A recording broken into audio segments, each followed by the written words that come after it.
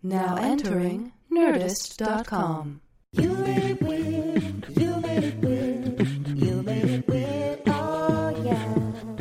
You made it weird. You made it weird. Yes, you did. You made it weird. Oh yeah. You Made It Weird with Pete Holmes. Yes, you did. Hello, weirdo friends. It's me, Peter. Here's a wonderful episode. Jay Moore and I have been trying to sit down to make it weird for a long time. He kept saying he would only give me 60 minutes. He was adamant, and I'm proud that we squozed 90 minutes out of him, which is a special 90 minutes. We really packed it in, and it was wonderful, and I'm thrilled to bring it to you guys. A couple plugs up top. Nice Try, The Devil. My new special is coming out May 12th at 11 p.m. on Comedy Central. Please check that out. Or get the CD, DVD, which will be available May 14th.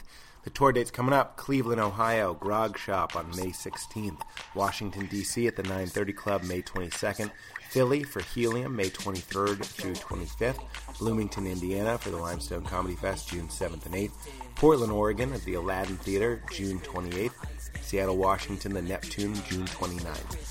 You can also support the show. Get a t-shirt at youmadeitweird.com or watch a You Made It Movies. Me and a guest watch a movie. That's available on iTunes as well.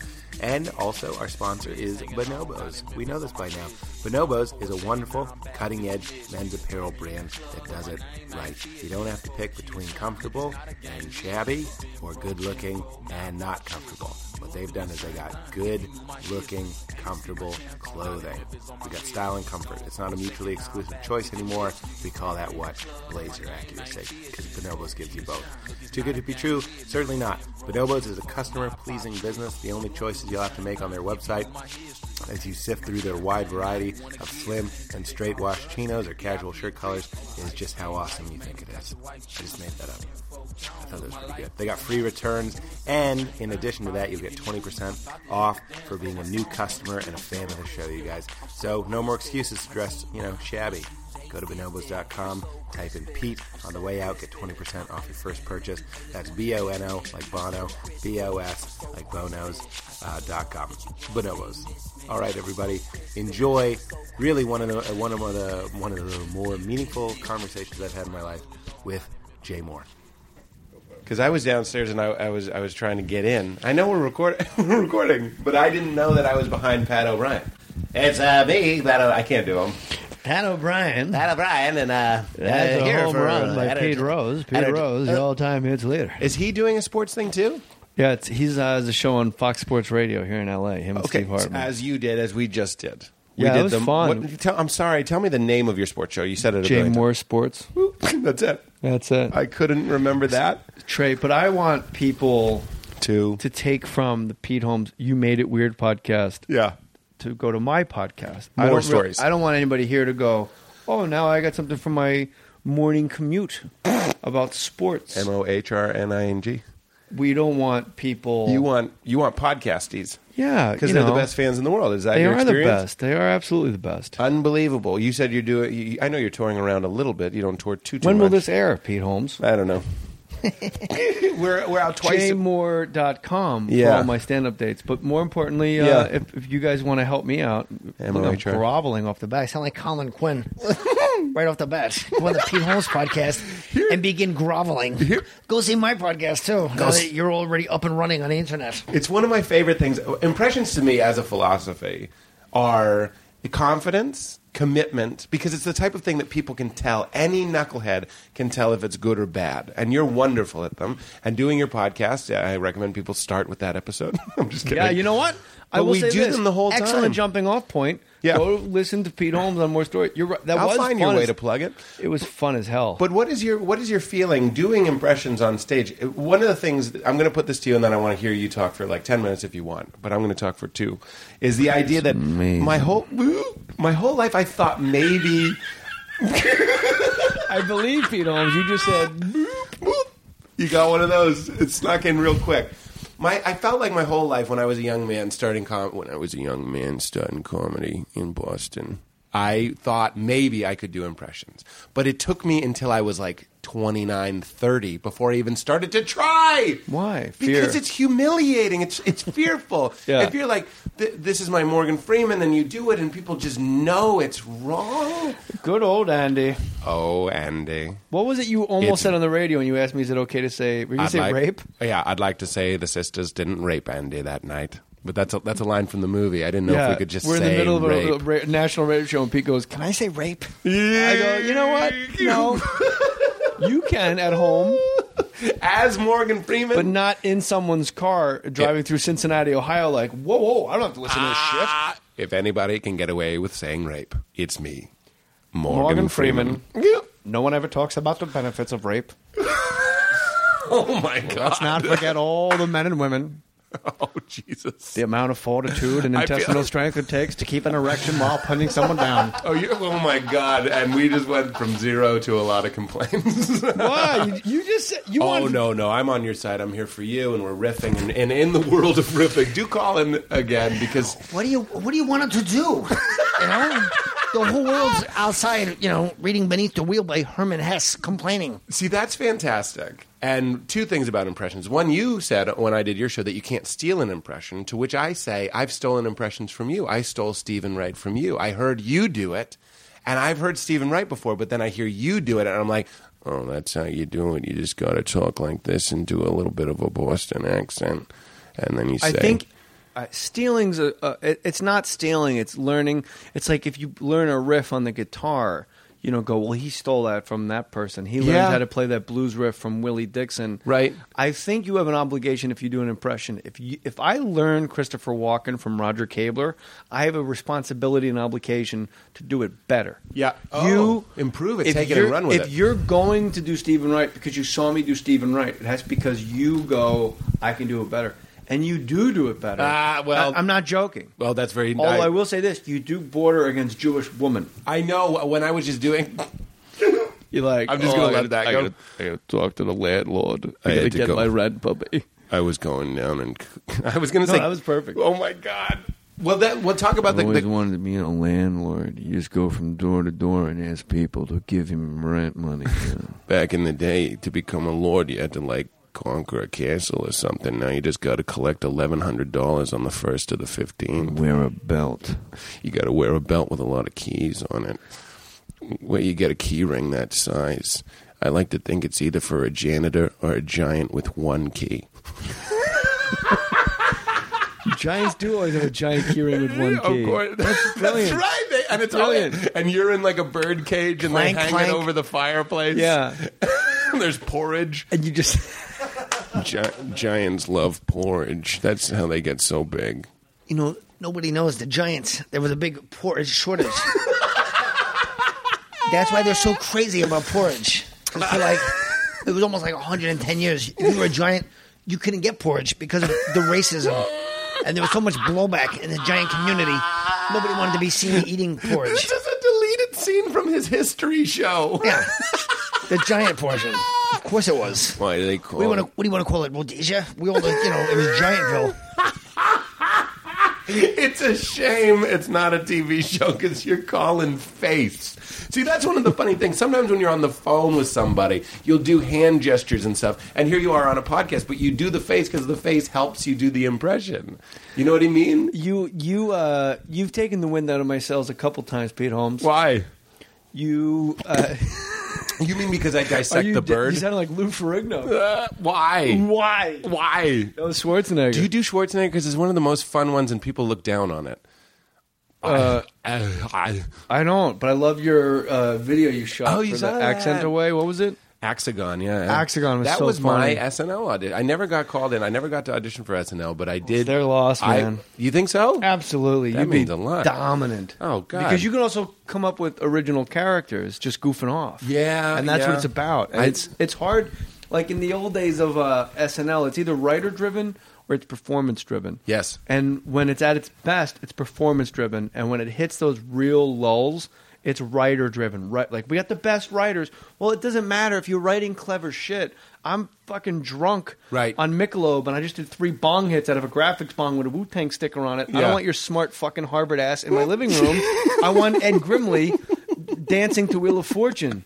Well, you need a writer that can merge with the lunacy of a performer. Will Ferrell, like doing Robert Goulet, like that's not intelligent. It's hilarious. Just Goulet, you bet your balls. That's Neil Diamond. Goulet. How do you get into Neil Diamond? I love singing any song as Neil Diamond. I can't. Let me tell you a story about Neil Diamond. My wife and I saw Neil Diamond at the Staples Center. Is this true? This is a true story, but I'm going to do it. I sound like Will that Ferrell. sounded like Harry Carey. Hey, I'm going to do it. It's a true story. You know, I once wrote a soundtrack for a movie. It was jazz, but they didn't use any of it. I thought the Sharks should have a catchy tune. They took all the lyrics out. It was, I'm gonna get you, bite you, circle, bite you, yeah. They took all the words out. They took all the words out of my tune. Hey! I'm gonna bite you. What if the shark had some type of vaudeville background? I'm gonna bite you, circle, bite you again. Get a vibe on just how injured you are before I drag you into the bit and finish my meal here, ball under my grace. Tell the Neil Diamond. Neil Diamond goes, I did a soundtrack for a movie. What was the movie you did the soundtrack for? How you helping me find it? It's just What you was the sing super soundtrack? cool. The movie. Love Story? I don't know. Come on. I don't know. Listeners, right now, people are yelling. People are flipping out right now. He goes, I did the soundtrack to that movie. And one of the great things, that was in 1982. And one of the great things about doing a soundtrack is you're forced to write new songs. And right now, I'd like to share with you some of those new songs. Love on the Rocks. Ain't no surprise. Love on the Rocks? Like, that was his new shit. And he did, like, a story about, like, because I did this movie. Why it's new. I was forced to, like, go deep inside myself. It's 1982. Well, he's been on a bus. You know what I mean? That's 2 years before 1984. That sounded like Keitel. All right, so twice, that's what I was going to say. Twice, you took me down a peg in a good way. Okay. I got to step up my Stephen Wright game because yours surpassed mine in my own garage on my podcast. Oh, God. And you told me my Harvey Keitel sounded deaf. To which my engineer said he's right, it does actually. You know, I've been trying What the fuck was Pete thinking? To say you can't do impressions of a man if it's going to sound like he needs a cochlear implant. Put him a goddamn hearing aid. Say the goddamn words. He doesn't sound deaf. Shut up. I hate both of you and your faces. Words. Say the goddamn words. You gonna come in here? I can't do them. Ray, you came in here with the plan of a little boy. His cop plan. You wrote it down on the back of a matchbook. You see, a thing like boy, like doing Owen Wilson. I remember seeing someone else do that impression, and I realized that the word is stories. Like he goes, I just want to come. I can't really do him, but it's okay. I just want to come by and read stories. Skyler Stone probably you saw do it. He does a great Owen Wilson. Oh, really? And then when you go, what's with the word cancer? They're called touchstones. Oh, yeah. Boy. Look at how close I just said I can't do Harvey Keitel. Now I'm like, boy, you wrote down on the back of a matchbook. I'm not saying it's good, but that's what you steal from somebody. That's what you go like, I now know it. To hang your coat on in every impression. And no matter how far off you go, you can always come back and go, he's a boy. He's a good kid. And with Walken, it's the 2-syllable, 1-syllable words. Like, no is now. You gotta know where to hang your hat. You did it you killed me when you talked about, I'm going to take off this lab coat. Yeah, let me take off my lab coat. And just anything with him, you just mix the syllable emphasis. You just mix and match. And like, why don't we go get Chinese food instead of Chinese? You just do weird things like that. But you're right. There is a touchstone for every impression. Now, when you auditioned for SNL, you did impressions because I told you I love that story. And every time I'm at Stand Up New York, I think of you on stage. Will you tell that story, please? Because I read your book, Jay. I read your book. I was so obsessed. Which one? I have two bestsellers. I'm sorry. I read Gasping for Airtime. Oh, I thought you meant the Bible. That's the book I'm really here. I read your Testament. Yeah. The book. Yeah. Everyone walks around and they sound like they're deaf. When I do Jesselnick, I try and do a touch of deaf. You know Anthony Jeselnik? I don't know him, but I know exactly who he is. But I try and I'm working on it. It's not very good. He goes like, I said I love it. Like there's a little bit of a, you know what I mean? It's like, I was walking around and I said, good for you. And then you just have to say something. Good old Anthony. Doing a show called the Jeselnik Offensive. It's offensive. There's just a little bit of something in the back that I consider the deaf sound. It's really just closing off your nose. That's what your Keitel is doing, and that's what there's a little bit in Jeselnik. What the fuck was Joe thinking? He's a good boy. He's a good kid. He got shot in the gut. It's my fault. He got shot in the gut. That's a great movie. Will you tell So SNL, I auditioned my... Are you tired of this story? No, not at all. Me talking about me? I know. I'm a big fan of that myself. But I want this to be a good podcast for both of us. I'm a huge fan of the book Outliers, because it put aside all my questions about, like, hey, you're an overnight success. Not me, but like, where'd Alanis Morissette come from? Right. She just came out of nowhere. Right. And they don't see you, like, grinding it out in the clubs for 15, 18 years. Yeah. And the book Outliers, really, I realized in that book, I was born at a certain time where I was in the comedy boom. Like, the curtain of the comedy boom hadn't closed. So you were Bill Gates. You were as young as you could be to benefit from it. Exactly. So I was. My manager owned the comedy club. I lived in the Village. I walked to the comedy club every single night. I was banging out my 10,000 hours at the Boston Comedy Club. Where I cut my teeth. Comedy Cellar was right around the corner. Then we'd go. There was comedy clubs every place. Yeah. So anyway, my manager put together a showcase for Saturday Night Live.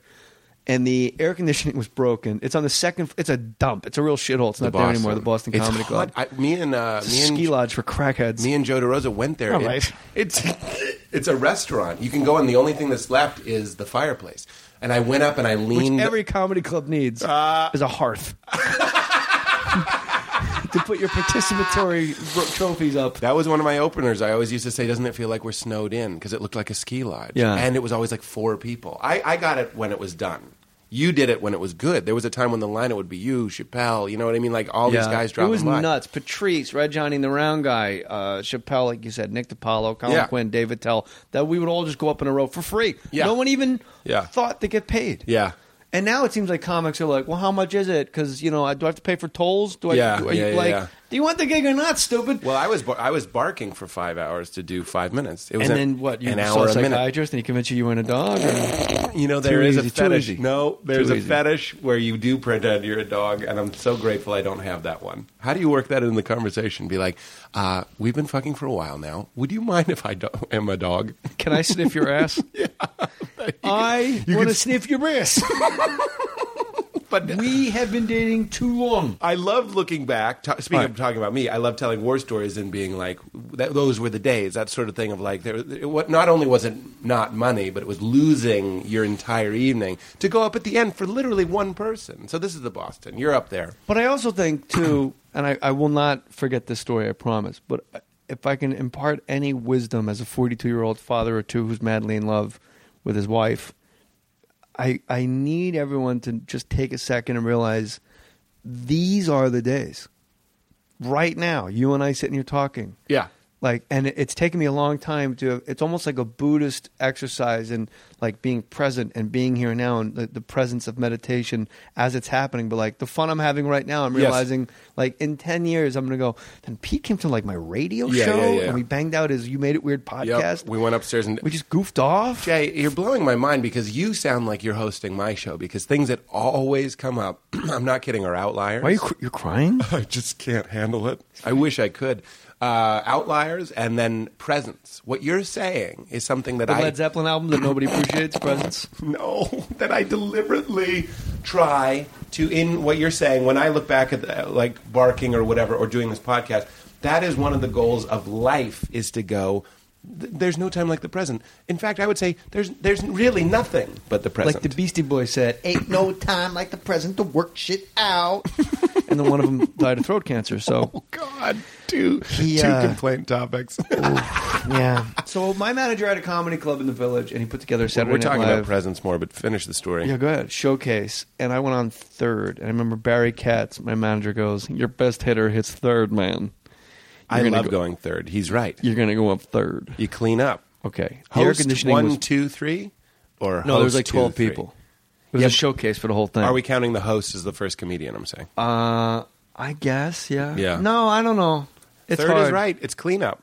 Because they have something to compare you to. They're warmed up. You know what I mean? Yeah. Like, if you're great and you're first, they're just like, oh, everybody's great.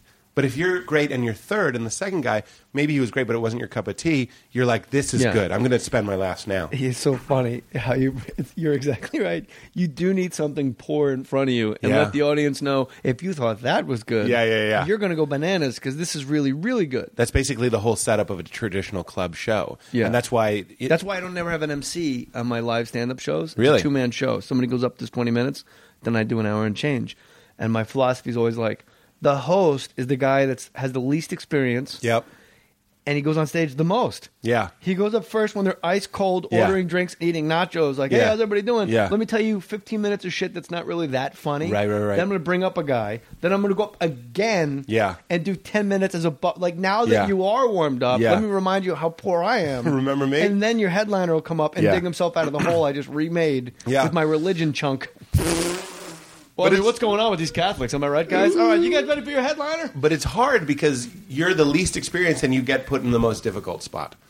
Which I think is good, actually, you know. Well, that's how it's like being a private in the Army. You're in the front line, shoot somebody. Yeah, you're thrown in. You know, the generals are in an office at NIAD going, she sees him. I heard in the day, I actually heard that when you headline, sometimes you do what they do in Great Britain, which is the guy, if it's the Jay Moore show, you come out first. And then you bring out a guest. So you do 20, a guest friend, 20, guest friend, 20. You break up your hour into 3 20s. I would only do it with one guest. And it was because it was born out of necessity because I was having panic attacks on stage. And I was terrified to wait time out to go on stage. Yeah. So if I went out first and just started talking, and I would tell the audience, I'm here. We're going to have a great show. We're going to have a great show. We're going to have a great show. And then I looked at my watch and I realized, all right, well, that's 20 minutes. And then I would bring out my opening act. But my opening acts have been very fortunate. I mean, like, Bert Kreischer, Tom Segura, Ralphie May, Nick Swartzen, Ryan Sickler. There's always been somebody that could absolutely crush ass going up. I never had anybody average going on before me. Yeah. So then once my panic attacks stopped, I would do it if I thought a guy wasn't getting a fair shake. I love comics. And if I thought a guy can totally headline... Comedy Works in Denver, I would go up first and do like 45 minutes, like my set. Yeah. And then I'd go, you know what? I've been such a dick. This poor guy, he's so funny. And I would just come out and say, hi, but you guys were so great. If you could just keep this energy going, and then I let my friend come out, do a half hour. So essentially, like, this guy's following me. Yeah. And then I go to the club owner and go, now you're going to tell me this guy can't headline? Oh, wow. He just followed me. So you just set it up. Yeah. You're giving gifts. But they don't repay the gift. They leave you in the end. They often do. Yeah. I have to go assume. to another network. But that sort of, it's interesting. Is that an anxiety reducer? We're talking about, I'm also an anxious person. I deal with that as well. I love, one of the things I loved about your book is the story of Klonopin. Having a Klonopin in your pocket during. Klonopin pocket right there. Is that right? You have one on you? I don't actually, because through repetition. I don't have one. You have something like that. The tiny pocket in your jeans above your right pocket is a Klonopin pocket. You just keep one there. It's like having an inhaler if you have asthma. If you take it with you, you won't need it. And also, just touching it, I have to imagine, is comforting. You're like, I know I have. Yeah. And if you forget your inhaler and you go to the beach, you're going to be like, oh my God, what if I have an asthma attack? Right. And then you talk yourself into one. You can probably psych yourself into one, absolutely, mentally. I have to imagine a good portion of a panic attack is mental. When you it is because the things that lead a panic attack and an anxiety attack are two separate things. Anxiety is stimulus response. Your boss shits on you all day, so every day when you drive to work, you get incredible anxiety and dread because you're approaching the place that makes you feel so terrible about yourself. That's wild. A panic attack is you're literally sitting in a subway on your way to work and you're just looking at a poster and all of a sudden you are dying and you can't breathe and you're having a heart attack and you're about to shit your pants and have diarrhea all over the place. For no reason, just a random day. It's a neurological glitch. The doors in your brain, like a hatch on a submarine, that keep closed all the time that releases all your adrenaline endorphins at life-saving levels, that's off, and your life-saving level release of adrenaline and endorphins. Like if we were under attack and terrorists came in here and you and I and Maddie, like we just ran around to like pull people out of rubble. It's that, but nothing's happening. Oh my God. And you can't explain it to anybody. It's a real betrayal of your brain. That's what always strikes me first when I have people talk about manic episodes or whatever. It's your brain who's in charge, who's here to preserve you and has done a pretty good job. You betray you because you let your machismo get in the way of reporting the betrayal of your brain. Because you're a man, you're supposed to be a patriarch, and you're supposed to have your shit together. Is that the feeling? You don't want to go to somebody and go, hey, but I think I'm going crazy. Yeah. Because I don't want to go to a restaurant because I'm afraid I'm going to shit my pants in public. Yeah. And every time I swallow, I think I'm going to throw up. And I know it's only a matter of time before I throw up and shit and die of a heart attack and flop around like a fish on the deck of a boat in front of everybody and fart into a mic. Oh my God! I'm so glad. No, don't do it again. Then you smell it. Yeah, it's my Why mic. would you smell it? I thought that is the first fart of all the people. You don't smell it again. Well, I don't. The listeners need to know that I'm a man of my word. I stay in the pocket. I take my lumps. Look, I would go on a fart riff with you for 30 minutes if you didn't tell me we only had an hour to do this show. But the fact that I worked that into the rhythm of that whole thing, I thought I'm you would really enjoy it. I'm impressed, and a lot of people are laughing very hard right now. A lot of them are going, this is the worst. They're farting to mics. No, you can't beat a fart. When I was in junior high, all we did was call each other and fart into the phone. That's all we did. You can't beat a fart. In a fight? But let me what impression should I do before I fart into the mic again? If you're going to do another mic fart, well, I want to give you one that you like doing that you haven't done yet. Tracy Morgan? Tracy Morgan. Yeah, I'll tell you one thing, Pete Holmes. I think I'm about to have a fart baby. Oh, my God. I didn't know you had... He's small, but he smells like he's bigger. I didn't know you had one on deck. I got 1 million of them, Pete Holmes. That's what I'm trying to explain to you. I got everybody pregnant. Me and Paul McCartney had a baby and John Lennon came pregnant. out. Yeah, I got everybody pregnant with my arm. Oh, God. I'm arm pregnant with a boy. Let me tell you this. Right. Most people who choke in restaurants die in the bathroom. Did you know that? I do now. No, I did not know that. Because of exactly what you're saying. So you're having a panic attack, and I have to imagine, especially if you're a comedian, a self-conscious person, and as you pointed out, what about when you're... Yeah, and if you're people actually recognize you places, right, then you get complete agoraphobia and claustrophobia. And panic is it's very smart as a neurological glitch, because when you start treating panic, it'll redirect itself, and you'll just get agoraphobia. You drive across country in the middle of Kansas, and you'll be like... This isn't right. This is weird. Like, I used to not be able to drive to Vegas. I'd get anxiety in that one stretch on the drive to Vegas. I'd be like, wow, like if I had like a heart attack right now, how are you on airplanes? Because that's crossed my mind before. I asked my psychopharmacologist, Noelle Taylor, who saved my life, and she's the one who treated Sarah Silverman, who's in my book, Gasping for Airtime, and I told Sarah Silverman what was happening to me at Saturday Night Live. We will finish that story. And Sarah said, you're having a panic attack. Go see my doctor, Noelle Taylor. She saved my life. I left her a message. I saw her the next day, which was a Sunday, and that woman indeed saved my life because we caught it early. And I'm a young guy, and I'm like, so what do I see you next week? She goes, I don't want to get into your childhood. It doesn't really interest me. If you had bronchitis and I got you antibiotic, would you come back next week? Like, I don't care how it happened. Right. I just know it happened, and this is the pill that fixes it, and I don't want to do an archaeological dig. That's old psychiatry, and I think it does more harm than good. Now you have a fast-acting anti-anxiety. Well, now just from flying all the time and not having panic attacks, it's like trust is earned. Yeah. Like your body just with trusts. yourself. You're just fine. I'm in traffic, and I have to pee. Like, this is what everyone feels like. Yeah. I'm in a tunnel, and I'm not moving. I'm not crazy about it. Why would you be? It'd be weird if you were comfortable in a tunnel stuck. But airplanes, I said to her, it's the loss of control. Yeah. Like, I never could be a passenger in someone's car, and I'd always freak out. And she says, but why flying?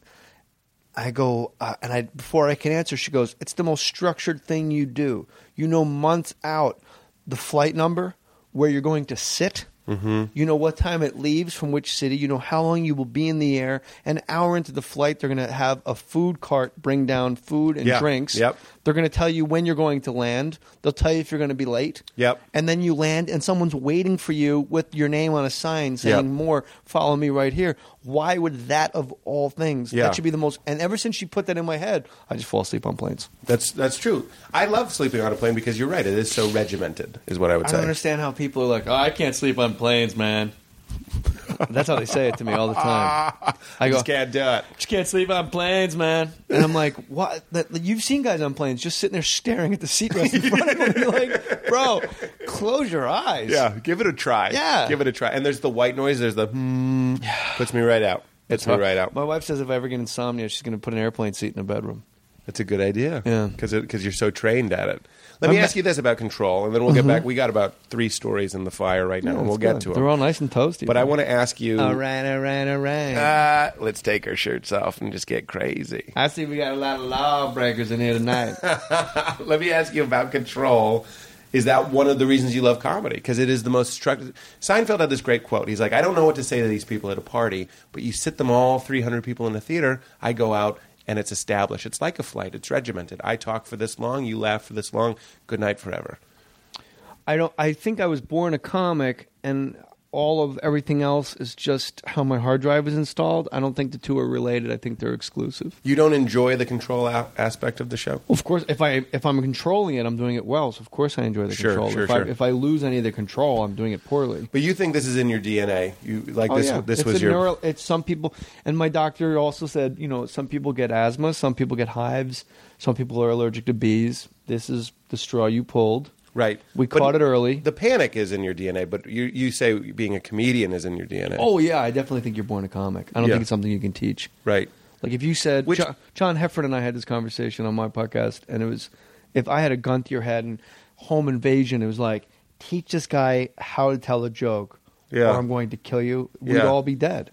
Yeah, I think you could do something, but I think you would always... It would be like make a cyborg that seems like a human. Talk about yourself. Yeah. Well, I'm Stanley. I work in accounts receivable. Yeah. And no, but make it funny. Oh, he has to do it right like then? If I had a gun to your head and right said, now. I don't get 6 months. Teach him how to do a joke. Well, teach him. How do you do it? I can teach you how to hit a baseball right now. Yeah. Well, you're right. There's something I always liken it to a sexual instinct. I know that's weird, but there's something responsive, and it's like making out or something. You understand, like organic. You're paying attention to an audience in a way that is kind of hard to describe if you're good at it. You know what I mean? You're feeling the laugh. I'm obsessed with the mic fart, and I need the listeners to know we're actually using my mics. Yeah, they are your mics. I don't want people to think like, what a scumbag. He goes on Pete's podcast and farts in his mics. We are actually holding my mics. Yeah. Pete's doing me a favor. Yeah. I am aware that you've probably farted in the mic that I'm using, though. Are you holding the blue mic or the red mic? Yeah, I only farted into the red mic. Mike, is it Mike? Jesus. Matt. Oh, fuck. I knew it was Matt. And I said Mike because we're talking about mics. I'm sorry, Matt. Matt in the back goes... it's Mike. I was just teasing. Those are just the chords. It's Mike. You son of a bitch. Why? It's Matt. No, that's Mike Cox. We don't have time for this. My manager owned the comedy club, had a showcase for Saturday Night Live. You go on third. The air conditioning was broken. Yes. It's 111 degrees. What? I'm done laughing about this. Your name is Matthew. You said that like you were calling him a queer. Yeah. Your name is Matthew. So why don't you go lay down with some dude and rub each other up and down, Matthew? Sounds all right. You go on third, and it's hot and steamy. They left after Who halfway. left? Marcy Klein, Ryan Shiraki, and a couple SNL associate producers. Yes. They got halfway through the fourth guy, and they left. So they saw you. They saw me in 2 minutes, but they didn't see the fourth guy because they're going, should we just get out of here? So 8 guys went up with their lives open and on the line, and no one saw them. Isn't it weird that it often comes down to something like that? Yeah. When did you go on? Who saw you? Somebody walks in. Like, I'm sure you've done this. I've walked into things, seen the right guy at an open mic or a small show, and been like, that's a funny guy. And then I file him under for funny the rest of my life. Maybe I need an opener. Maybe I need this. Yeah. I just happened to walk in. That's me. I have no idea. When I did Fallon, I wanted Lorne to see me so badly. I don't think he did. Not that it would have made that big of a difference. It's not that I don't think it, it's very funny, Pete. Everybody just does Dr. Evil now. No.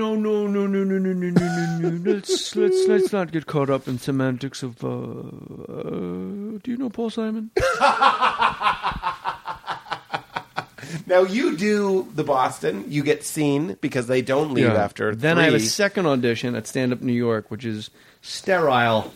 It's a very sterile room. It's almost like an operating room to me. It's a weird room. Okay, I've always found it to be hot. Hot like hot, a club, good, like jumping. Good, jumping. Right. And I thought it was a hot room. I feel or a hot club would you eat yourself? The shark had a doo-wop section. Ragdoll, that is little cutie. Sorry. No, you're So I fine. go up on stage. Because of Stand Up New York, two things that I care about happened at Stand Up New York. That's where Seinfeld gave Orny Adams the relaxed speech in the movie Comedian. He tells that story about like trudging through the snow with your instruments and looking at a family and going, how do people live like that? And then the other one was you go up and you do this. You have your call back for SNL. I go up. You got to keep in mind there was never any pressure because there was no percentage-wise.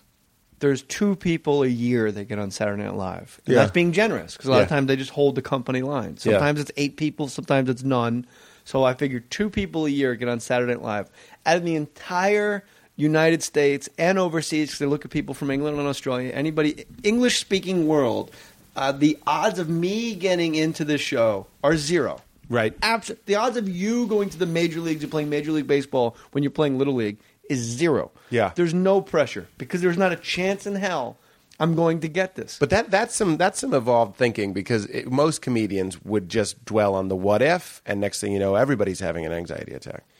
But you realize the truth. But I don't have that feeling when I audition for a show or a movie. I go in thinking, well, why wouldn't they give it to me? Right. I've memorized this. I have this down cold. They'd be foolish not to give it to me. Yeah. And they don't give it to me. Yeah. And I'm at home going, what? Yeah. Giovanni Ribisi. Yeah. We're not even alike. Yeah. Marlon Wayans. They went another direction entirely. All right. You know, with Jay, everything's about race. That's why he loves NASCAR. You know?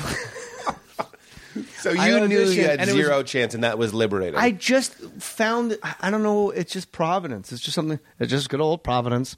There's just something where I realized, well, you can go bananas about this, or, because I saw everyone else getting freaked out the first time. And they were all wearing like the comedy uniform. Yeah. Jeans, nice shirt, suit jacket, sleeves pushed up a little bit past the forearm. Yeah. And their hair. And I'm like, bro, like, if you want to stand out, just show up and do it. Right. Without having, like, this is what I wore when I left my house. Right. Do it. Right. I went to the gym with my but this roommate. is some rarefied air. Comedians can't always be there. You're in a great place. And you're right, it is Providence. There are times when you're a fucking hurricane and you're just like, I got this. There's no pressure. I'm going to go up in my T-shirt. And then there's fear. And fear fucks us out of so many wonderful things. Yes. But for people that are listening that are in show business, my son asked me, my oldest boy, when I hosted the NHL Awards, he said, were you afraid? And it was a real weird question because for some reason I was terrified before I went out. I think it was on Spike. I forget what network it was. It was live on TV. It was live. And I was about to do the monologue for the NHL Awards. And the Stanley Cup champions are there and all these players. And I, for some reason, completely uncharacteristically, was freaking out. And then I went, oh, it's all in teleprompter. And I wrote it. Right. And then I went, what? Then, and my son, for some reason, that particular gig asked me, were you afraid? And I said, I gave him advice by accident. And this I'll give to the listeners. Yes, I'm afraid until I realize I'm prepared. Yeah. So anytime you have fear in your life, you got to give it another pass. You shouldn't be. There's nothing to be afraid of. If you have done it, so you can do it in your sleep, and no matter what, could you do it with an Australian accent? No matter what they throw at you, you go, yeah, I'm your guy. Like, make it laughable, the amount of time that we're spending on this. Right.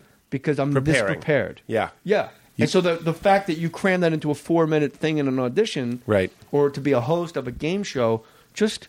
You got it. Make it so it's impossible for them not to give it to you. So even when they don't give it to you, even that's laughable. Right. Like, I don't even know how I didn't get it. Well, that's the word that always comes up in advice is you want to get to the point where it's undeniable. And it's natural. Yeah. And it's not cocky. It's just confident. It's yours. Certain. Go in like you're shooting the show that day. Yeah. Whenever I do an audition, I make believe I'm shooting the scene in the movie, and that's why I'm going there. Right. I don't hold sides in my hand because I figure everybody else does. Right. And I'm like, you can't memorize this? These people are putting together a $40 million movie and you have to hold a fucking script in your hand? Yeah. Are you going to do that when they shoot it?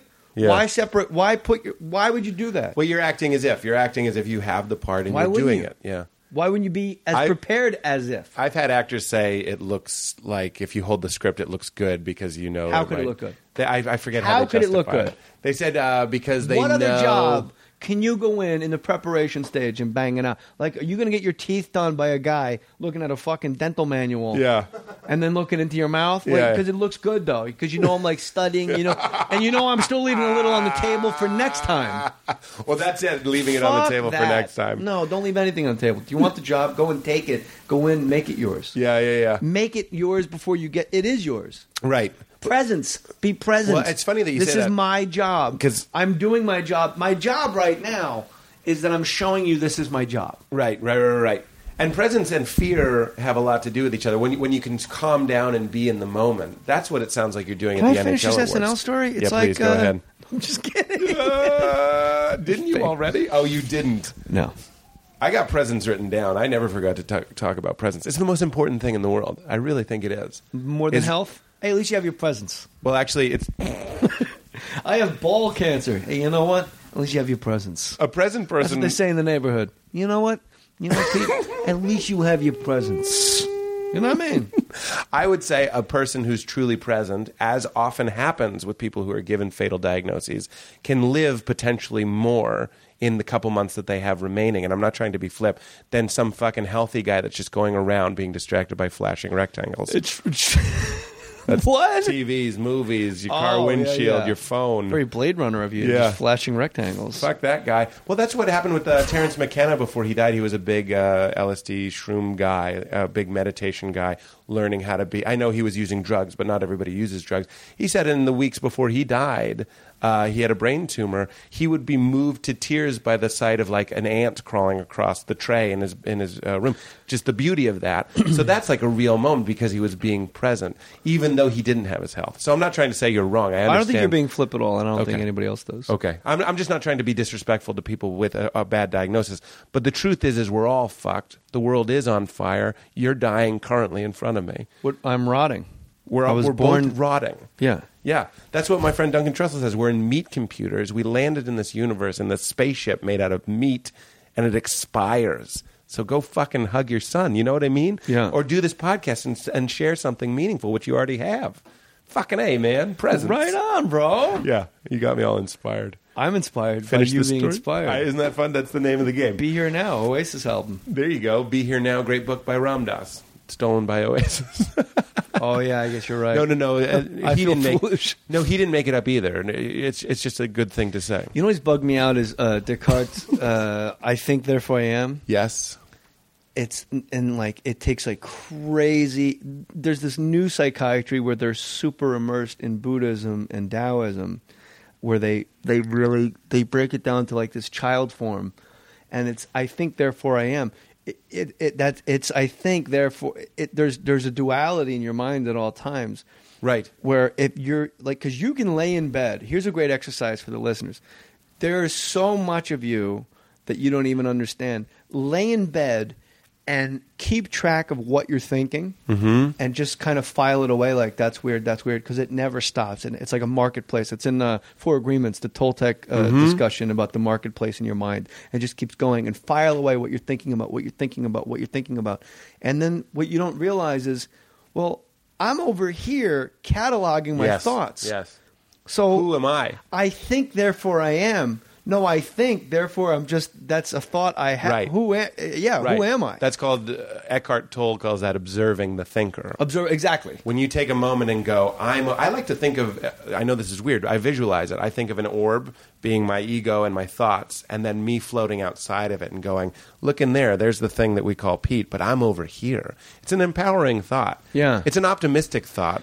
It's weird. I didn't until I was given that assignment. I think it was Going to Pieces Without Falling Apart, written by a psychiatrist who was trying to give Buddhist advice to his patients, but you'll get fired because it's a religion. Really? Yeah, you can't like tell people. You know, in the book of John, Christ predicted his own death. Right. The Passion Prophecy. It's not exactly. Which a lot of people think were added later.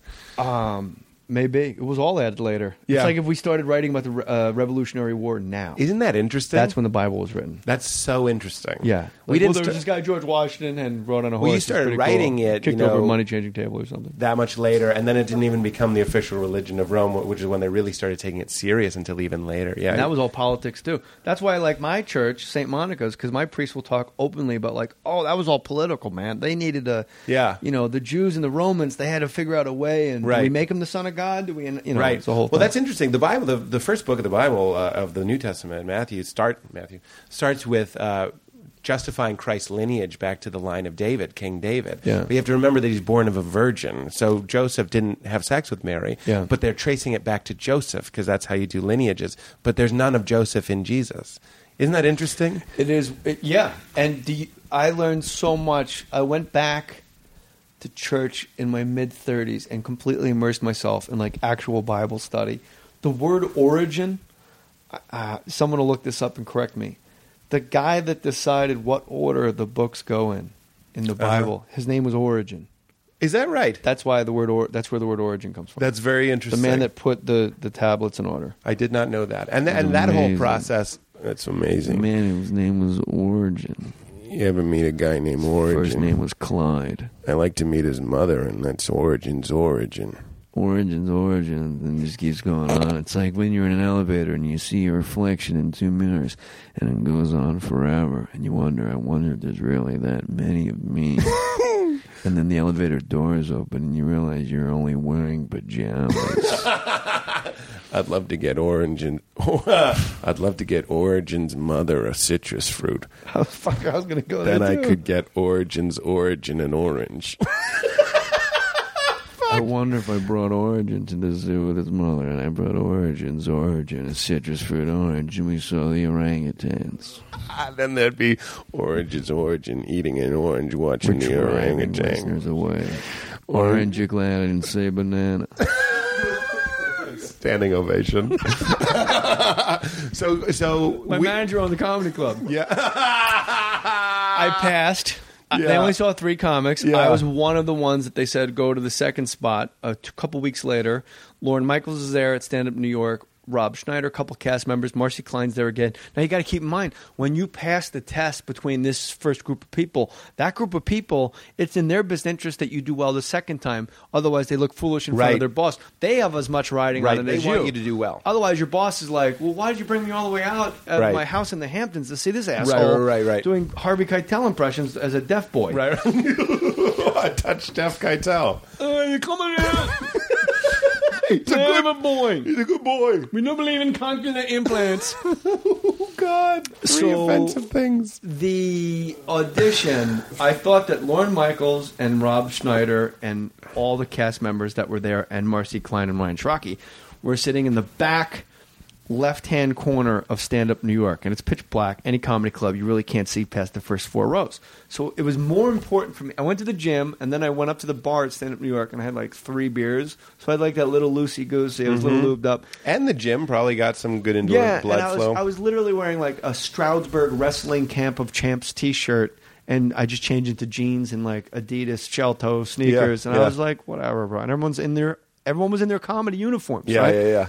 So I went up, and after everything I told, every story, I did a bunch of impressions. I did Arsenio Hall, I did Andrew McCarthy, I did De Niro, I did Pesci, and you had them talking to each other. Yeah, I had Pesci and De Niro as Batman and Robin, like, when do you stop eating, you fat bat fuck? You're like a fucking fat bat bastard. Your belly's hanging over the fucking bat belt. You broke the bat pole. Stop eating. The girl, she's all over you, Batman. And then I had De Niro, which is a facial thing and the whole thing. And I didn't have I just said, I'm just going to have fun. But after every joke, it was more important for them to know I wasn't afraid of them.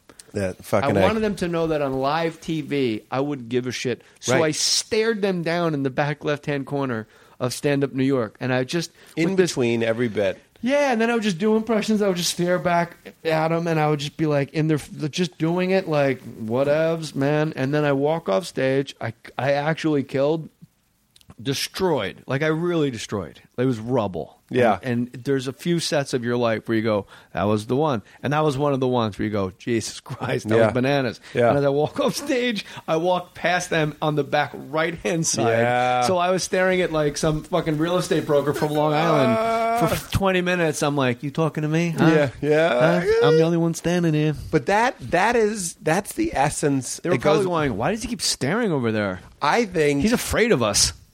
I actually don't think it matters where you were staring. I think it matters that it was the stare was in your heart. I'm not even Like trying Christ. to. What do you mean? Christ is in my heart. Is Jesus in there? Oh, yeah. We end the show talking about religion. Are you really going to hold me to this hour thing? Yeah. Then let's talk about God right now because it's already come up naturally twice. Oh, okay. Is Jesus really in your heart? Yeah.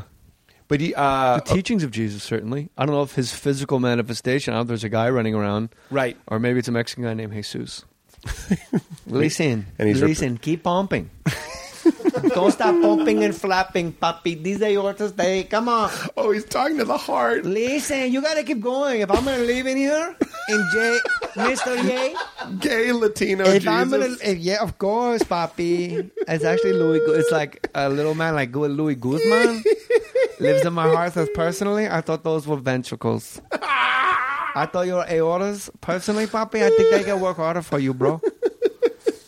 So, but I'm not trying to contradict you. I think the teachings of Jesus are wonderful. I myself am a Christ-leaning spiritual person, but I'm also aware of the probability of fallibility. Let's say that the fact that I just As told you should be, that the because- passion prophecies were probably added, and the lineage of David going back to Joseph instead of Mary, and me just being like, does it matter to you? No, by the way, you need to know, I've been in the trenches with Penn and with Alan Havey, and I've been with the staunch atheist crowd. Yes. Shoveling it back at me. Yeah. So I don't want you to walk on eggshells at any point. I'm not walking on eggshells. Okay, good.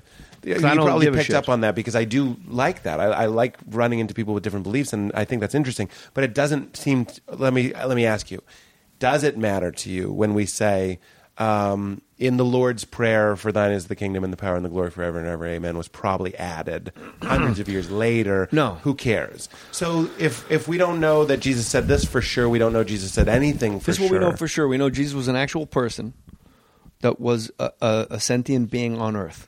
Yeah, He's a person that lived on Earth. just like you and I. We do know that. Okay.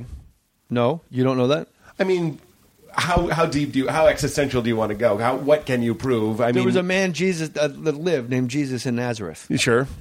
But you're saying it like whatever. No, I mean, if we're going to trust what people wrote down and the records and stuff, I've heard people like Josephus, the other historian at the time, didn't mention him. I'm pretty sure. Now you can correct me on that. Do you believe that there was a Buddha thousands of years ago, a sitting Well, smiling? 500 years before Christ was Buddha.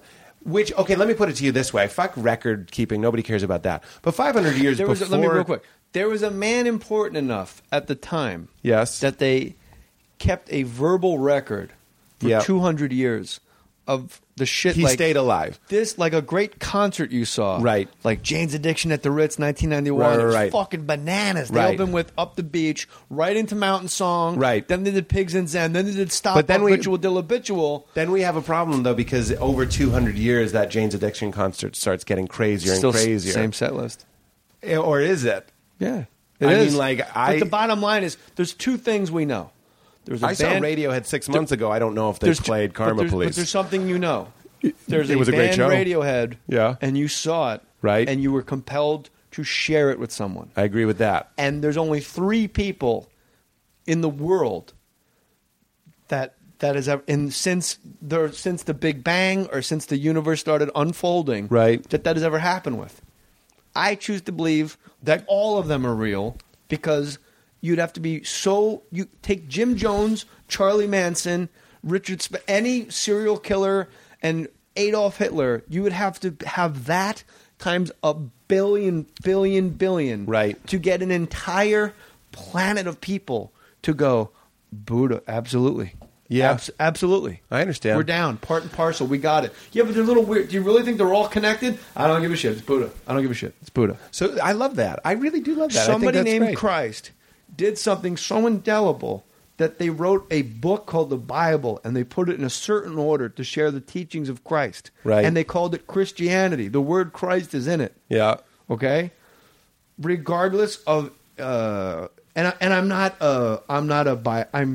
get a lot of heat from born again Christians because I'm very liberal with my interpretations. Sure. I choose to believe that a lot of these stories are parables. They are stories. Yep. I don't believe Jonah lived in a fucking whale. I think if you do, then maybe that works for you. I Sure. tend to not. You're not saying God said it. That I'm a I believe cafeteria it. Catholic, is what they call it. Yeah. I choose what works for me, which is like my knee-jerk response is, why would anybody do anything else? Right. Of course I choose what works for me. Well, because we start getting into things like this is the word of God, and it's been Lot handed had down. sex with his daughters, Yeah. okay? There's a great book. John Shelby Spong wrote a great book called Rescuing Well, the Bible. I believe Lot let people rape his daughters. I don't think he fucked his daughters. Lot's wife turned to salt. They went to a cave, and his daughters said, let's get him drunk, and let's lay down with him. Was and that Lot? Yes. I'm not sure. Lot? I love that we're talking Lot. Now you're in my head. Ronnie Lott from the 49ers. Let's not hang ourselves up on facts. Let me put this. No, it was Lot, Sodom and Gomorrah. Lot Okay. and his wife. Don't look back was their instruction. Right. She looked back. She She looked got turned back. to salt. Yep. Do you believe that? No. Right. Maybe. But now, we're going to get hung up on this. But in the Bible, the reason I'm saying you choose to believe what works for you Right. is because the born-again people are so dyed in the wool. This is what it says here. And if you Right. don't believe in this, you're going to hell. Like if you throw away one part, you have to throw the whole Gays thing away. are going to hell. It's an abomination for a man to lay down with another man. And John Shelby Spong was the Archbishop of the Episcopalian Church in Newark. He was the first guy of that huge title and magnitude to allow gay and lesbians to openly commit to his church and worship. Mm-hmm. And they tried to defrock him. And he said, I'm the only one being Christ-like. These people want to come into my church and worship Christ. I'm not going to turn them away. And they said, but it says in the Bible, man ought not lay down with another man. And he wrote an entire book, Pete Holmes, called Rescuing the Bible from Fundamentalism. And his entire book, he points out the things that are factually completely cannot possibly be correct. There couldn't have been a flood that was a mile higher than the greatest peak. We know it because science keeps catching up to faith. And then a miracle happens in your life every day. And then faith outdoes science and vice versa. If there was a great flood, we'd know it. Right.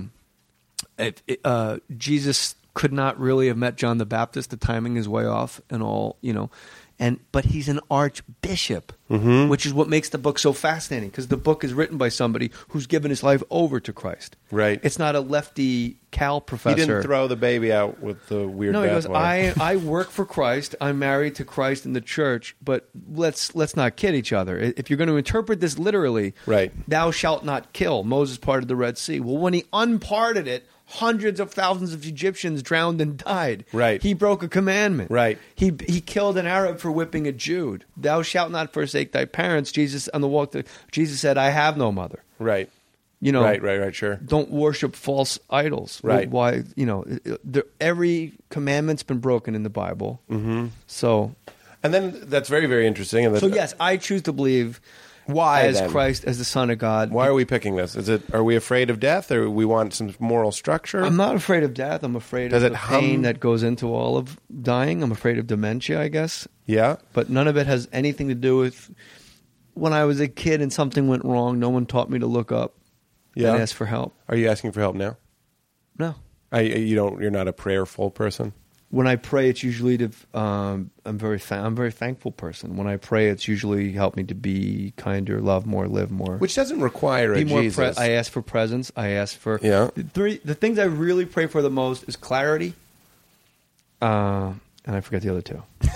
So I really need to work on the clarity. So fun. Was that a bit? No, I just made it up on the spot. That's very. It is very clarity. funny. Clarity, presence, and gratitude. These are good things. But there are people who are atheists that can benefit from those things as well.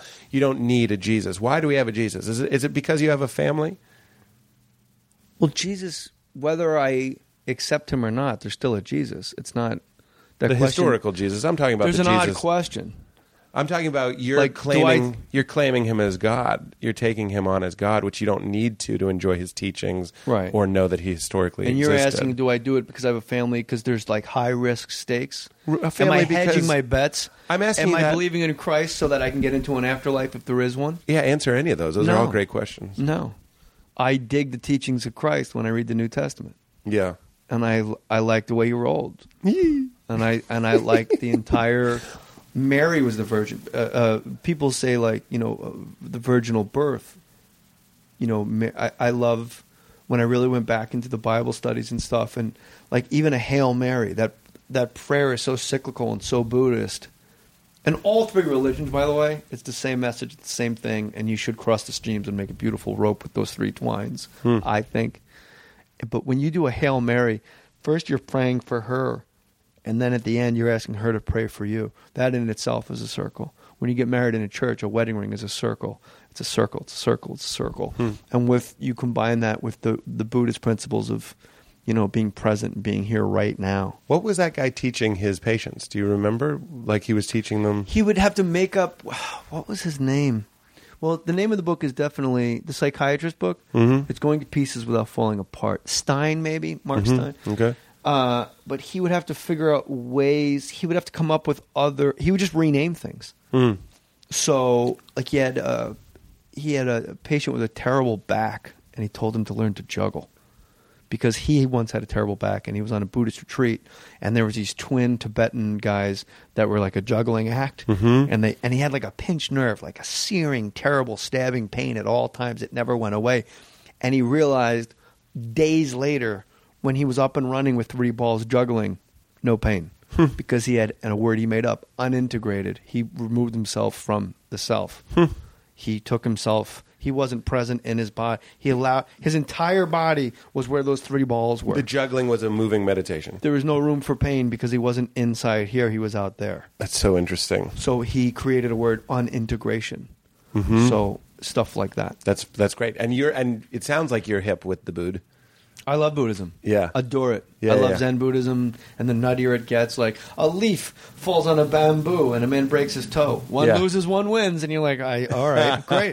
And then I just sit there and I read the little Zen Buddha handbook on the toilet going, I'm going to figure this out for the life of me. And then I go, maybe that's why the Buddha's smiling, because I'm sitting here taking a shit trying to figure out nonsense. Yeah. But it gives you a little bit of a guide. Dead over? Do you think when we die we're dead? I don't think it's impossible to extinguish spirit. You think it is impossible to extinguish spirit?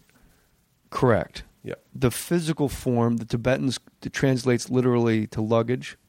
Really? The human body. Our body is luggage. Luggage. That's for great. this part of our journey. Yeah.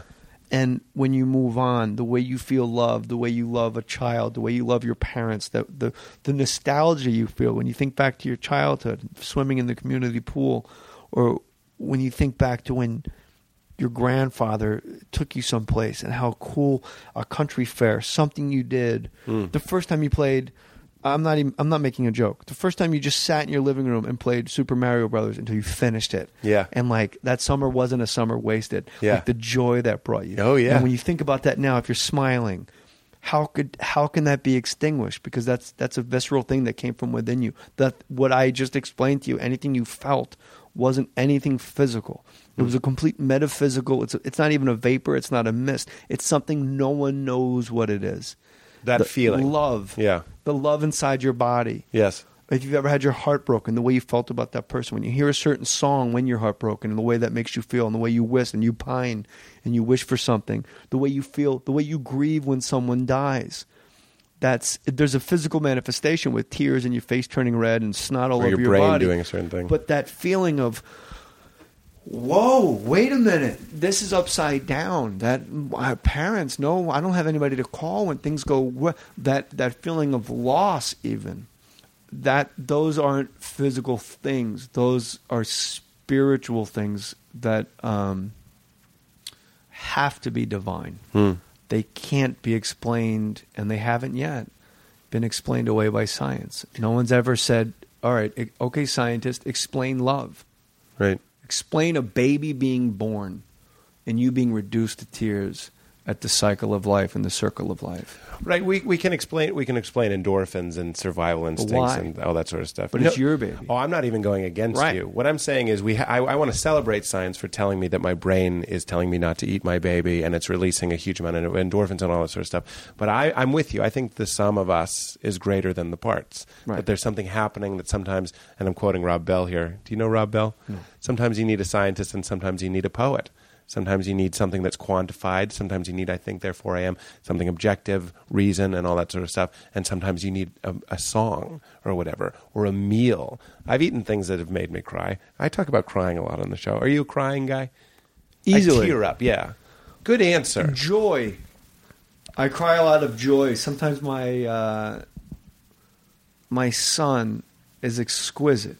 And I know everybody says that, but this guy's really... Something. It's weird. It's weird. He blows your hair back. There's a light inside of him, and he's not like the others. And sometimes I'll be this weekend. I'm laying in bed with my wife. The baby's winding down. He's like got super suntan now. We had a day out on the beach, me and him, and we're just laying in the bed. He's just trying to make. He's 2, and he's trying to make us laugh by like rolling his eyes back and going, oh, and like I don't even know where that comes from. Mm-hmm. And I'm looking at my wife, and I'm like, this is the most perfect woman to be a mom to this nutbag kid who's brilliant and funny, because she's so brilliant and so funny, and she loves hard, and she's all-encompassing love, like light. And I'm like, and I think I'm doing pretty good on the dad side.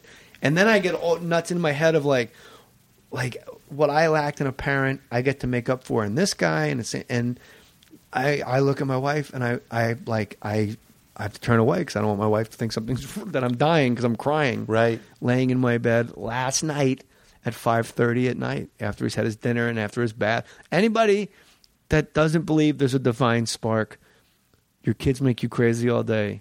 Put them in the tub, put them in the pajamas, slick their hair back, sit on the couch, hold them, give them a bottle, and watch a cartoon, and just look at that kid as he's just wiped out at the end of his day. And it's the twilight. It's that weird twilight where the light's different and there's a weird hue. It's almost the same light in the winter if you live in a place where there's a long winter, like a Milwaukee or any place in Wisconsin or Minnesota or Michigan or in the Midwest, when there's just so much snow for so long and you're walking home at night and there's that blue light coming out of living rooms from the TV, and you look in there and you think, my God, it must be so warm and awesome in there, and I'm out here with this bullshit. And that realizing that light is happening at that moment in your own home, and you are giving out that light. And to me, that can't be explained away. Yeah. I have kids. It would be blasphemous to not believe in a higher power. Yeah. Because I have children. Because you have front row seats, it feels like. I've also had a near-death experience. What's that? That's the other thing, too, with near-death experience people. Are they all wrong?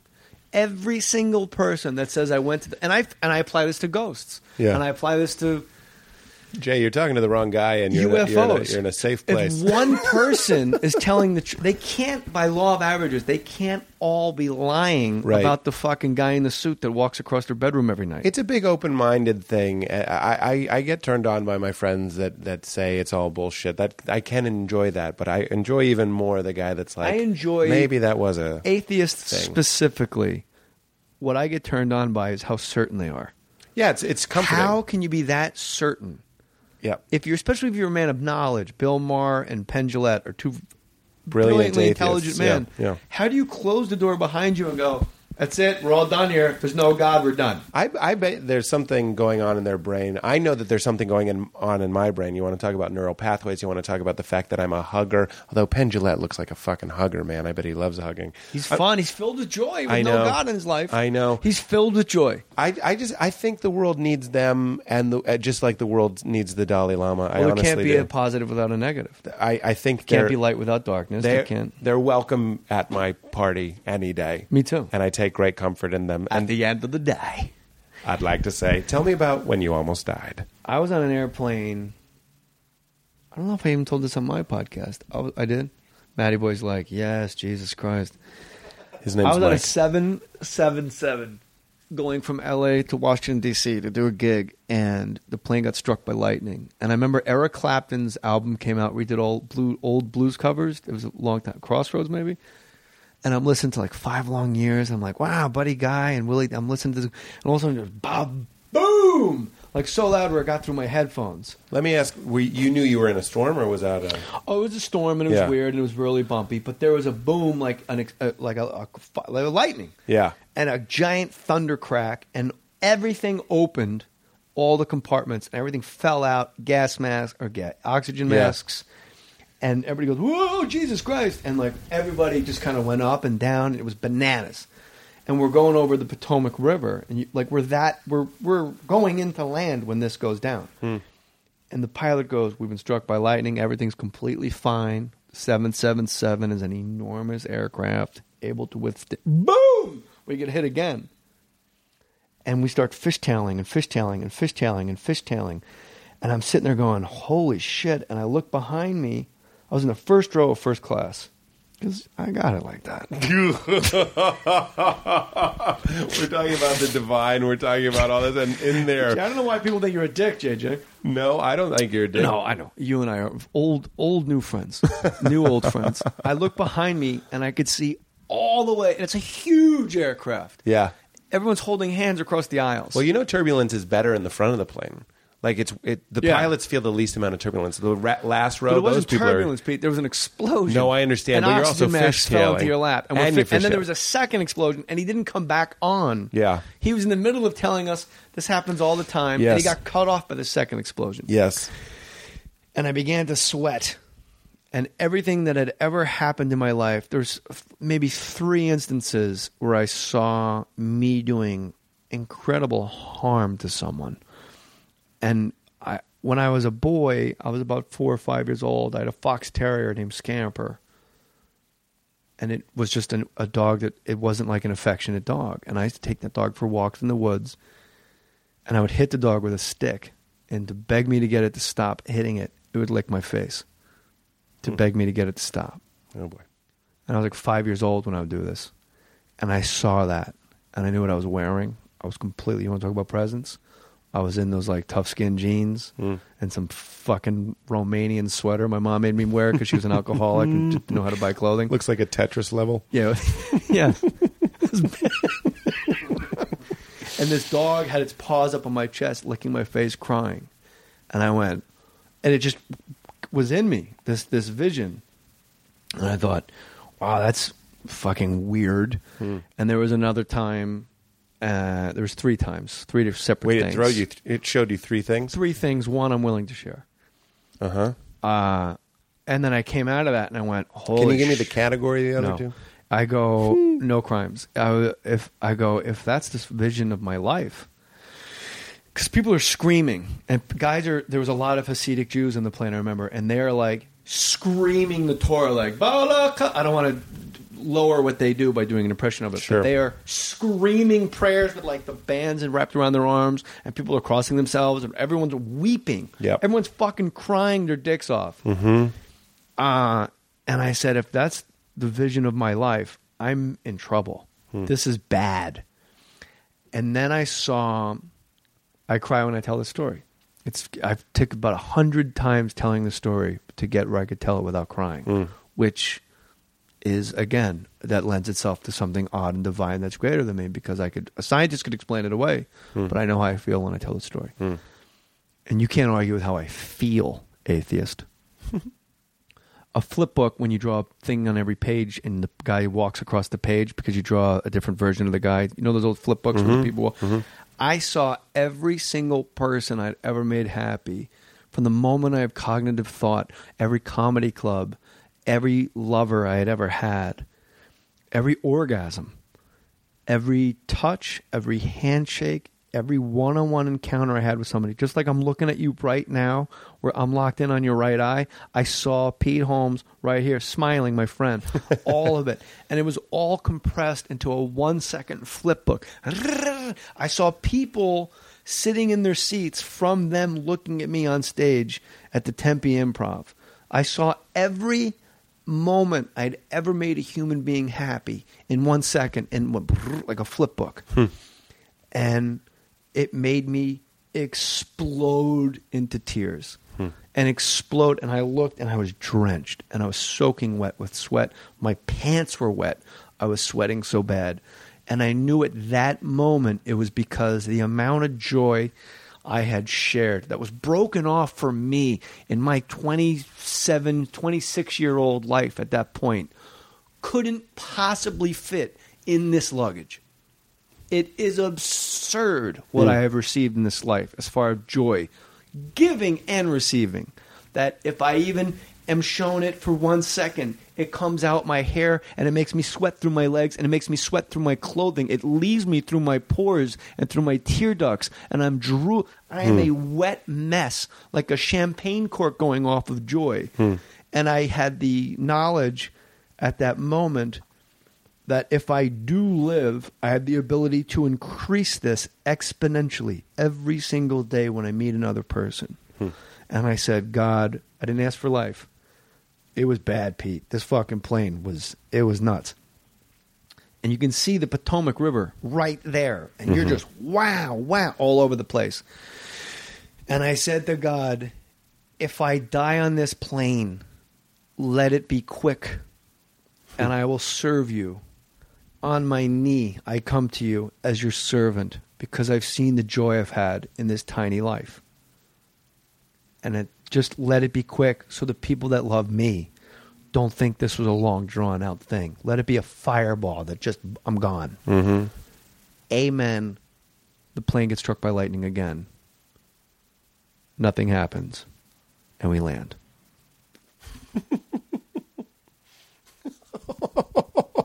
We're sitting on the runway, parked. Like we land, we jam the brakes, and we sit. And in my mind, I was told, like the ticker tape that comes out of the old news, human beings are the noblest of creatures because we're sent to earth to co-create with God. And I thought, what? And right when I thought what, it said, human beings, and I could see it being typed out, like the in news. your eye. Yeah, but in not my core, like in my balls, in my heart, my stomach, my brain. It wasn't a visual thing; it was just in you. It was in me, but when I picture it, the way it feels was like when you see the news getting typed out, da da da da da da, news, Xanadu. Human beings are the noblest. And then when I went, what? It typed slower and in a larger font. Human beings are the noblest of creatures because they are sent to earth to co-create with God. Wow. And I said, well, okay then. Holy shit. And then everybody got off the plane, and I went and I saw a minister the next day who happened to be, Pete, the same church. Oh, it was Richmond, Virginia was where I was going eventually. It wasn't to do a gig, it was to do a movie. I apologize. I walked into the first church I saw because I got to go talk to a man that's close to God. Because I'm wayward, but I've got a peak.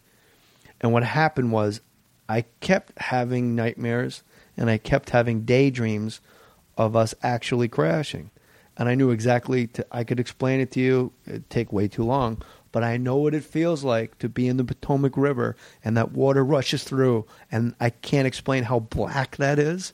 And the feeling of water coming behind you like you're being chased and you realize you're in a seat. And suddenly you're super aware of the fact that there's two individuals in front of you. I will never get out that hole because there's just two people that have been sitting in a jump seat right there the whole time. And all of a sudden, it's a thing.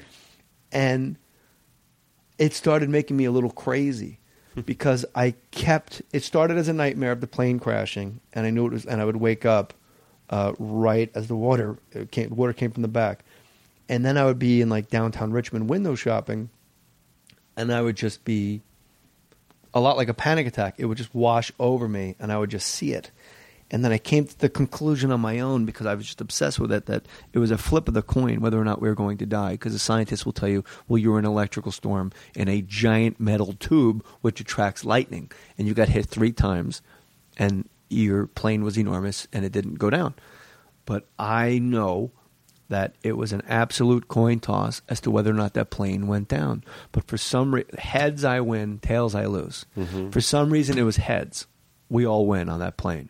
But for some reason, whether it was my consciousness and my presence with my God that I was willing to give my life over to because I realized I was dying, I got a peek right before that coin went down of what it looked like on the tail side. Like, yeah. Right before the coin went flat. I got a little peek in there. I go into a church. The photo on the wall is of John Shelby Spong. By happenstance and chance, I walk into the church he started preaching at in Richmond, Virginia. It's an Episcopalian church. I'm not Episcopalian. I'm nothing. I was raised Presbyterian. I prayed still. I'm still a guy that loved God and cool stuff and like to smoke pot and read a lot of Buddhism books and Taoism. I talked to a minister, and he said, God must have really big plans for you. And I said, you got to be fucking kidding me with that shit. I said it to his face. And he was so taken aback, as he should have been, because nobody talks to people like that. Yeah.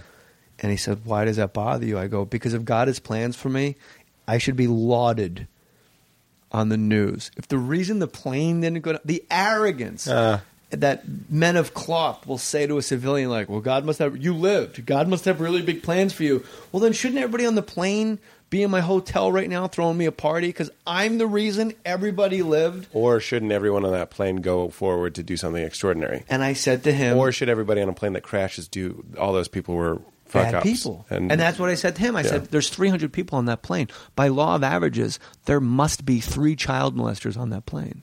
Holy shit. Think about that. Yeah. Shouldn't we all go into the river just because if we could just save 100 kids collectively? Maybe there's 8. Maybe there's a guy that punches his wife in the face whenever he goes home, and every time that car pulls up the driveway, this poor woman contemplates killing herself. I'm the reason these scumbags are still walking the earth. Right. I'm the reason all these people get to live. And the guy goes, and then once we cleared the decks, we got into this like daily for 2 weeks existential conversation of why. And then the why became... Wait, you go in every day for 2 weeks? I went in every day. I wasn't happy with the ambiguity of, why? Mm-hmm. And that became science.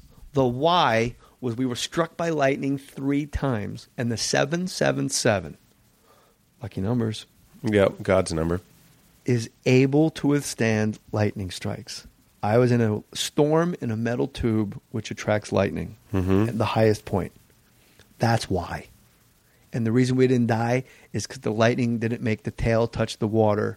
Right. And it didn't make the instruments go out. And good pilots. That and the pilots. That's the why, the scientific. However, in the science, I experienced a divine spark that made me weep and made me overflow. And I overflowed joy.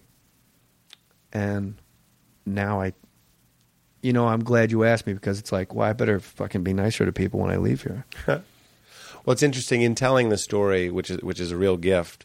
It's interesting to consider that this is adding. How many people will hear this? How many people will hear all the different things you do? All this joy and I hate the word blessings, but blessings that you're putting out there.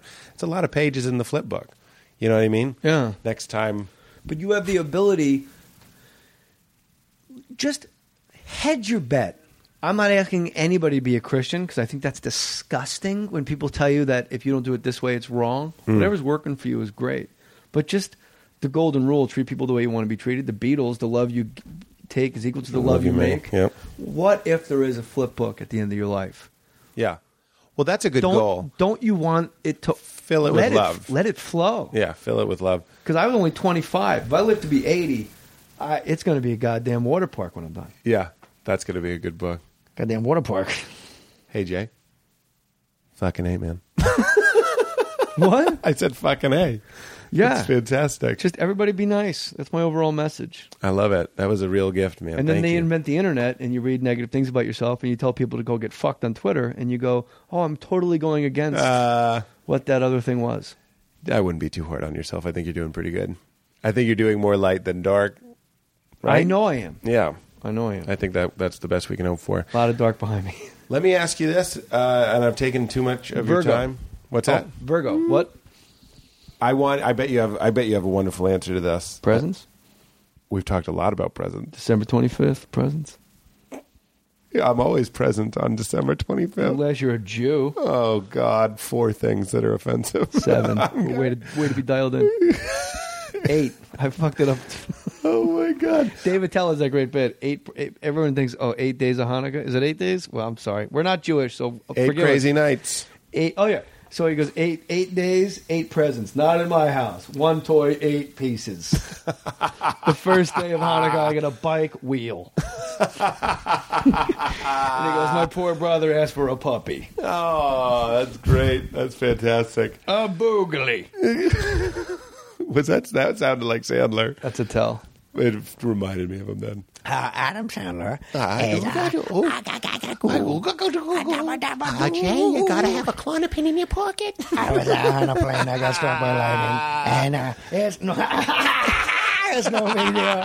And I'm a mermaid, baby. I want to ask you, JJ, the hardest you've ever laughed. You can tell. I'm sure you have a lot of them, but it's always a light, probably fun on way. hallucinogens, and I'm not joking. Yeah, the which hardest one? you laugh, mushroom, LSD. There's a severity to it, where that edge is always in the laugh.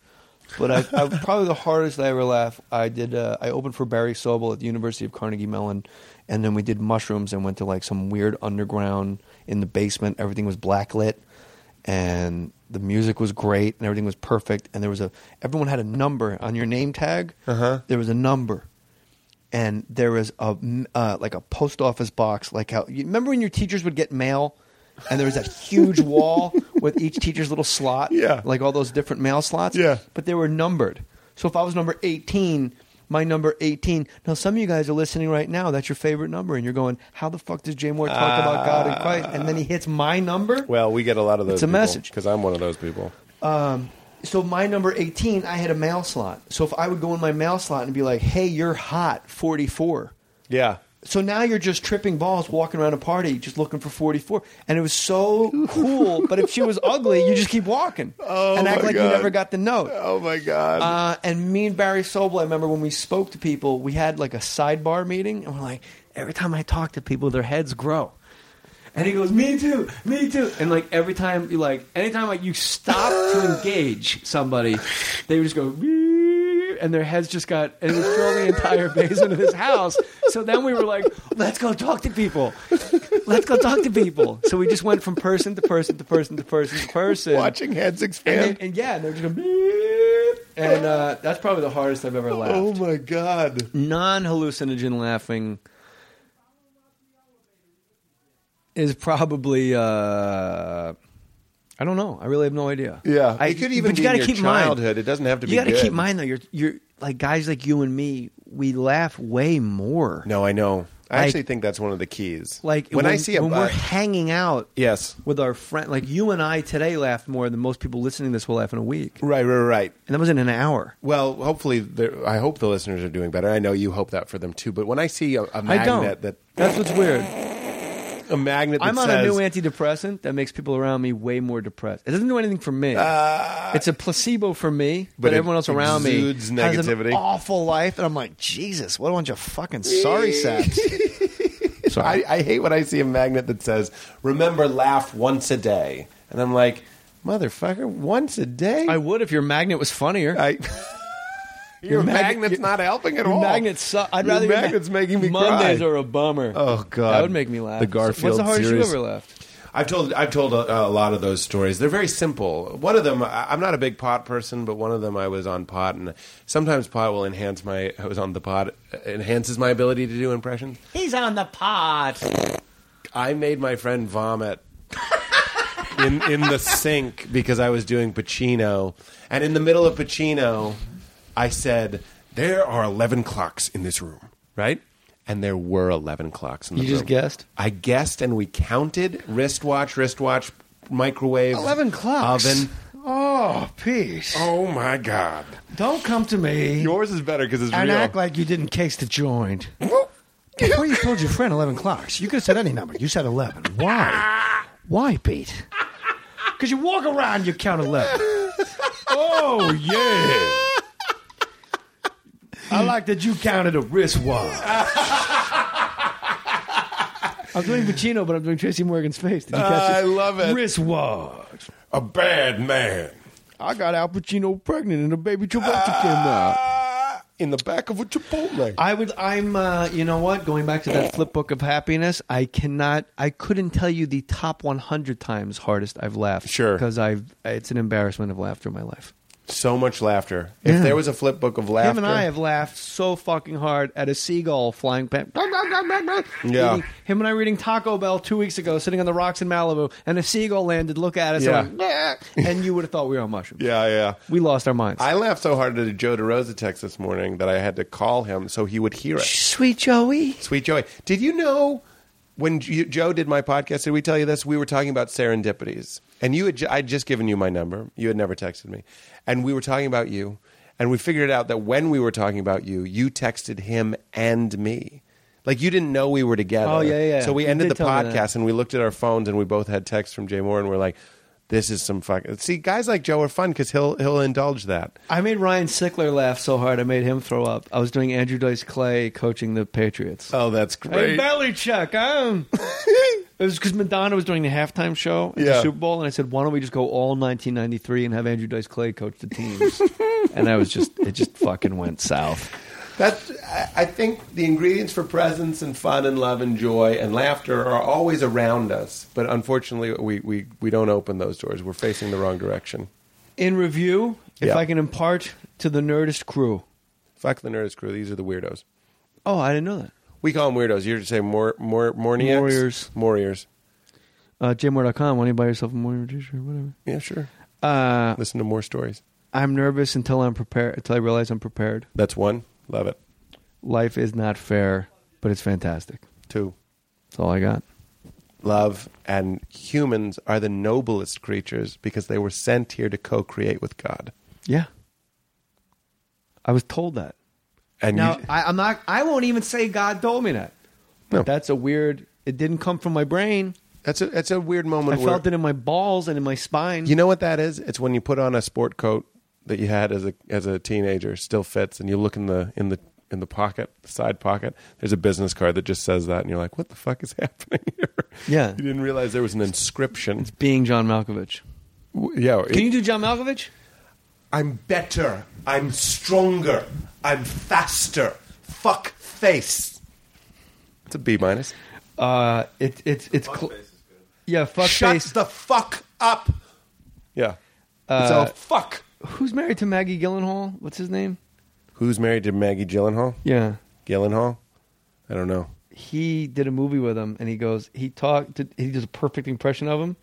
Skarsgård. Why did you shoot that duck, you asshole? That's Quiet Malkovich. He said he does a perfect impression of John Malkovich, and he goes, the key to a Malkovich impression is you got to think like English is your second language. Oh, that's funny. That's why we're all here now. That's why I'm here. I can't do him in front of you. But you do a little Schwarzenegger in there. You're doing him like he's deaf. I'm doing him like he's. That is full circle. Wait, you have to say. Yep, that is full circle. Touchdown. You have to say, keep it crispy. That's how we end. But I want you to say it as Stephen Wright. I need everybody out there to keep it crispy. Because there's going to be a battle of behemoths. Human beings are the noblest Jerry creatures. Rafferty, little brown bag. You get a little brown bag of Rafferty. Everybody keep it crispy and get pregnant. It's You Made It Weird with Pete Holmes, and none of it was weird or uncomfortable. I felt nice. I feel like you might be my biological father, Pete. I feel like you made me boy pregnant. Hey, keep it crispy now. Engage, you animal. You big-titted fool. Keep it crispy. Keep it crispy, you hooer. In a corporate office yelling whore.